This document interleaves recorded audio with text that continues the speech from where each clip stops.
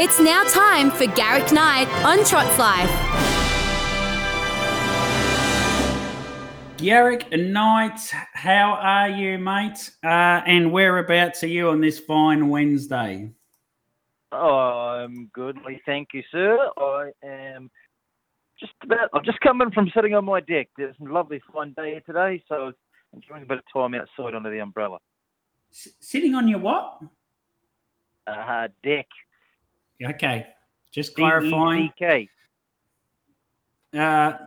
RC Simpson, let's move on quickly before we get taken off air. RC Simpson Memorial on Saturday night to race some stunning horses have won across the years, mate, and particularly the famous edition in 1991.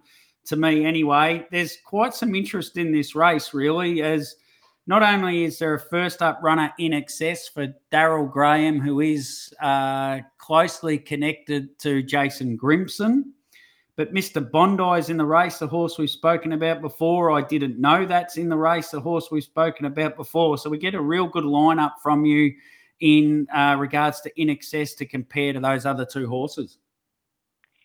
Yeah, in excess is an interesting one. I'll be honest, I didn't even know he had left the country until you just pointed this out to me. Yeah. He only raced here 2 weeks ago. While I'm talking to you, I'm just going to punch it into HRNZ. He might have only just left the country like yesterday or today. Hang on. Nah, couldn't have left. Well, I would have seen it. I don't miss these kinds of things. And just like that, the HRNZ website's not working for me. But exported 12th of February, which was Monday. Yeah, so he's only just gone over there. Obviously, Darryl has trained many horses for Dean Shannon, Montana Park, so it's a transfer rather than a sale. He's a nice enough horse, but he probably wasn't in Barry Purdon and Scott Phelan's top 3 or 4 that they have a nice little crop over here. Obviously, headlined by Cold Chisel. So I guess Dean's decided that he's better placed in Australia. So yeah, I'm always a little bit circumspect about Australia. Kiwi horses going to Menangle first up. It's a different style of racing, and so some of those other ones, the locals, like Ravishing Sloy and a few others there, Mr. Bondi, whatever, that have had a bit more experience in the Australian conditions.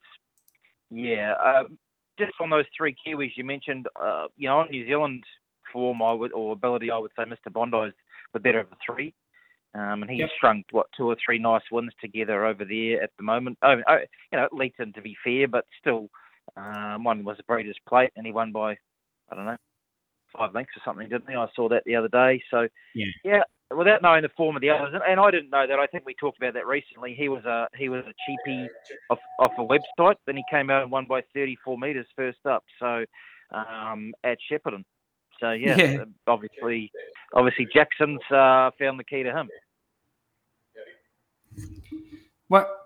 So, in summarising all that, apart from maybe the Jason Grimson factor, if he's helping out with this horse, Mr. Bondi is the one.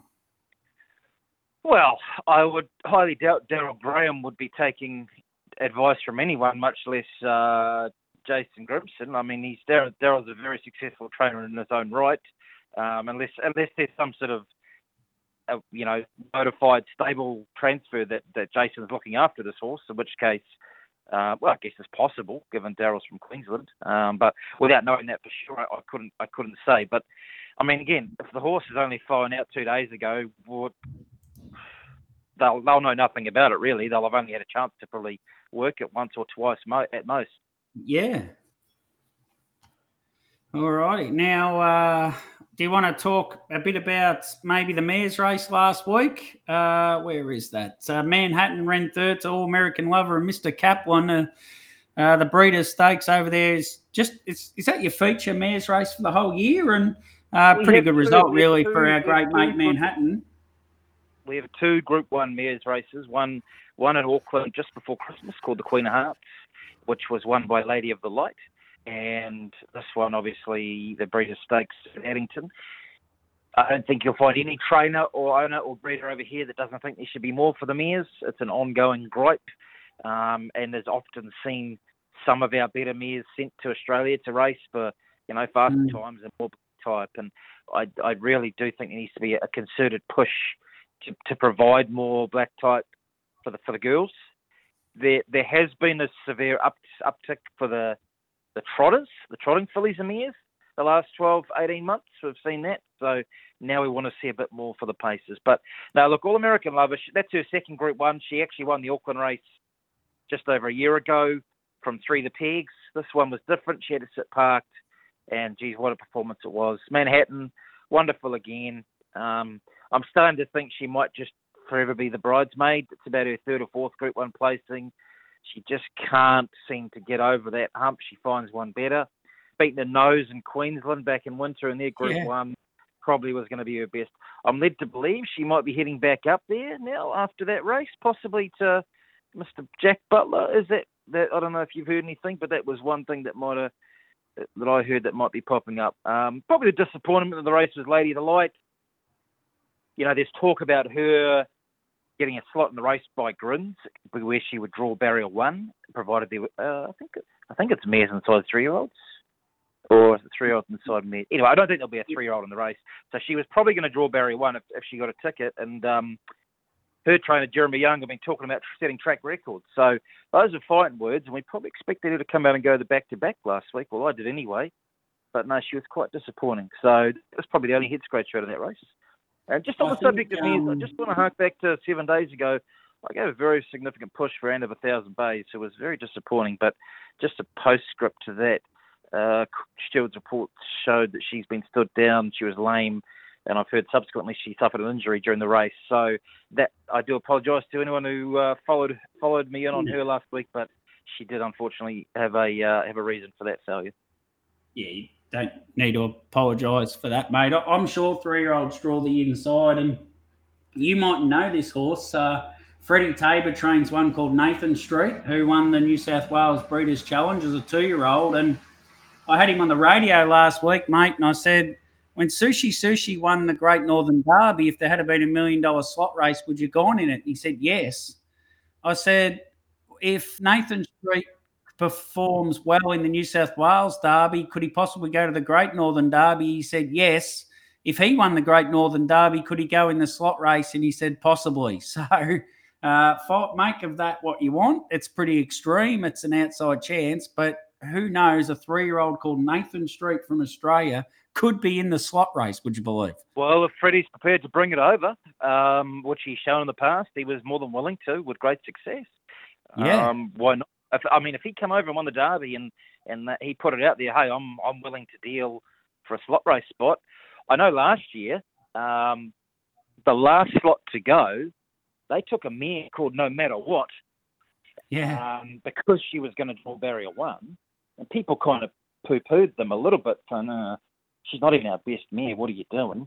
And she would have run second or third had she not galloped with about 20 metres to go, and she was arguably probably outclassed in that race, but it's so important to draw 1 at Cambridge in a race like that. And it actually proved to be a master stroke almost. So, if there's 1 or 2 slot holders left and the Northern Derby winner, or even if he's on a placing and the Northern Derby says, hey, we're keen, and draw barrier 1, well, there might be some business to be done, that's for sure.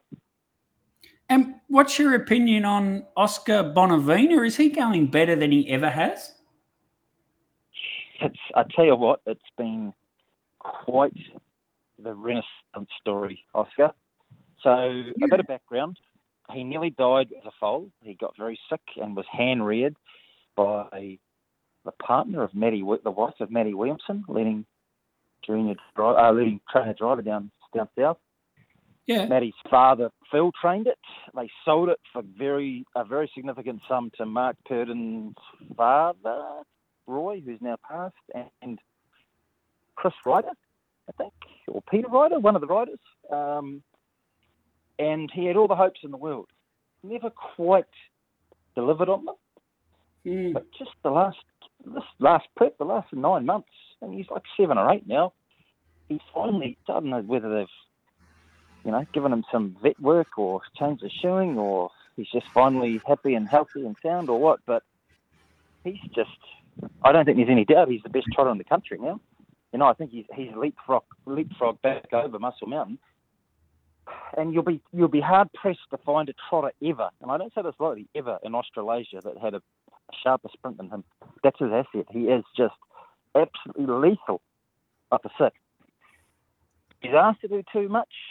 You know, I think he got beaten in the Ashford and Flying Stakes here, being asked to sprint from about 600. Just not really his go. But if he's within 6-8 lengths of them on the bend, he's just amazing. So I don't know. One day there'll be a story told about why he's turned it round, but I know they've always thought he was this good, and he was one of the great disappointments until recently.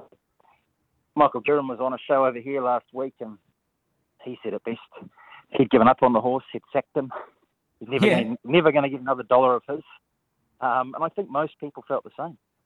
You know, he'd just been he performed okay. You know, picked off the odd Group 2 and 3 and maybe a Group 1 placing here and there, but he'd been a disappointment for the expectations. But cool, blimey, has he rectified that in the past 12 months? Yeah, well, the trot slot awaits him, and that's where we'll find out where he's truly at when it's Call Me the Breeze, Just Believe, Muscle Mountain, Bolt for Brilliance, whoever's in it, and Oscar Bonavina. It's going to be an amazing race, and that's when we'll really find out where Oscar Bonavina's at. Jeez, whatever religion you are, just say, even if you're not, just say a prayer that all these horses are happy and healthy and get the start line at Cambridge for that trot slot race. We talked about it last week. It's just going to be phenomenal, and yeah, I really can't. I mean, to me, the big clash is Oscar Bonavina, Just Believe. Those are the two, to me, that I'm, Muscle Mountain's one, must be close to $1 million now, and plenty of Group 1s, and Call Me the Breeze showed at the Great Southern Star. He's the new player around, and the supporting cast as well. There's some really nice. If Queen Lyra can bounce back to her best, well, we know how good she is. Yeah. I don't think anyone would dispute that she's down on her best, probably since the end of the Dominions, but anyone can get her back to her best, it's Mr. Lilly, I suppose. Well, it felt like there was a tornado go through my place in Gembrook last night, mate. There was branches down everywhere. So I thought it was fitting we'd mention Dave Branch as well, and the trot slot and the race by Grins. Garrick, thank you so much.